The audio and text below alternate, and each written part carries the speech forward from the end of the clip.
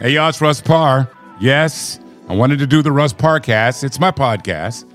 You know, I've been syndicated radio for a number of years. And, of course, I'm a writer, producer, director of over 13 feature films, numerous television shows. I used to be a recording artist, Bobby Jimmy. You ever hear Bobby Jimmy? Yeah, Bobby Jimmy and the Critters. I used to do parodies. Had my own record label. But, you know, one of the things that I really wanted to share is my travels in this industry. And I'll be talking to so many people, some power players. And this podcast gives me an opportunity to rant about stuff that, you know, really pisses me off. Well, people are shocked with this new rise in white nationalism.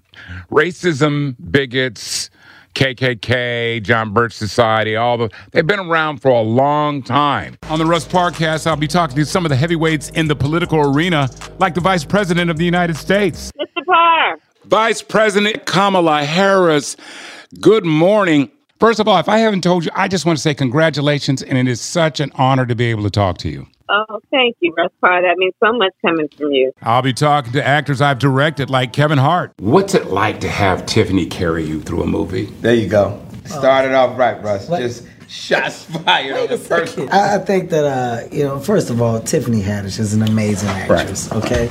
And with Tiffany Haddish being an amazing actress, you got to understand that sometimes it's about understanding how to make music. On the phone line, the phenomenal Omari Hardwick. What's up, big brother? That can't be a better intro, bro. I don't know how to follow up on that besides to say that I love you, I rock with you, I root for you, and the world should know how much you matter to me. So now they heard it. Thank you for that intro, bro. The Russ Parrcast, yes, I'll be talking to comedians. I'll be talking to actors. I'll be talking to politicians. I'll be ranting. And I'll be talking to you.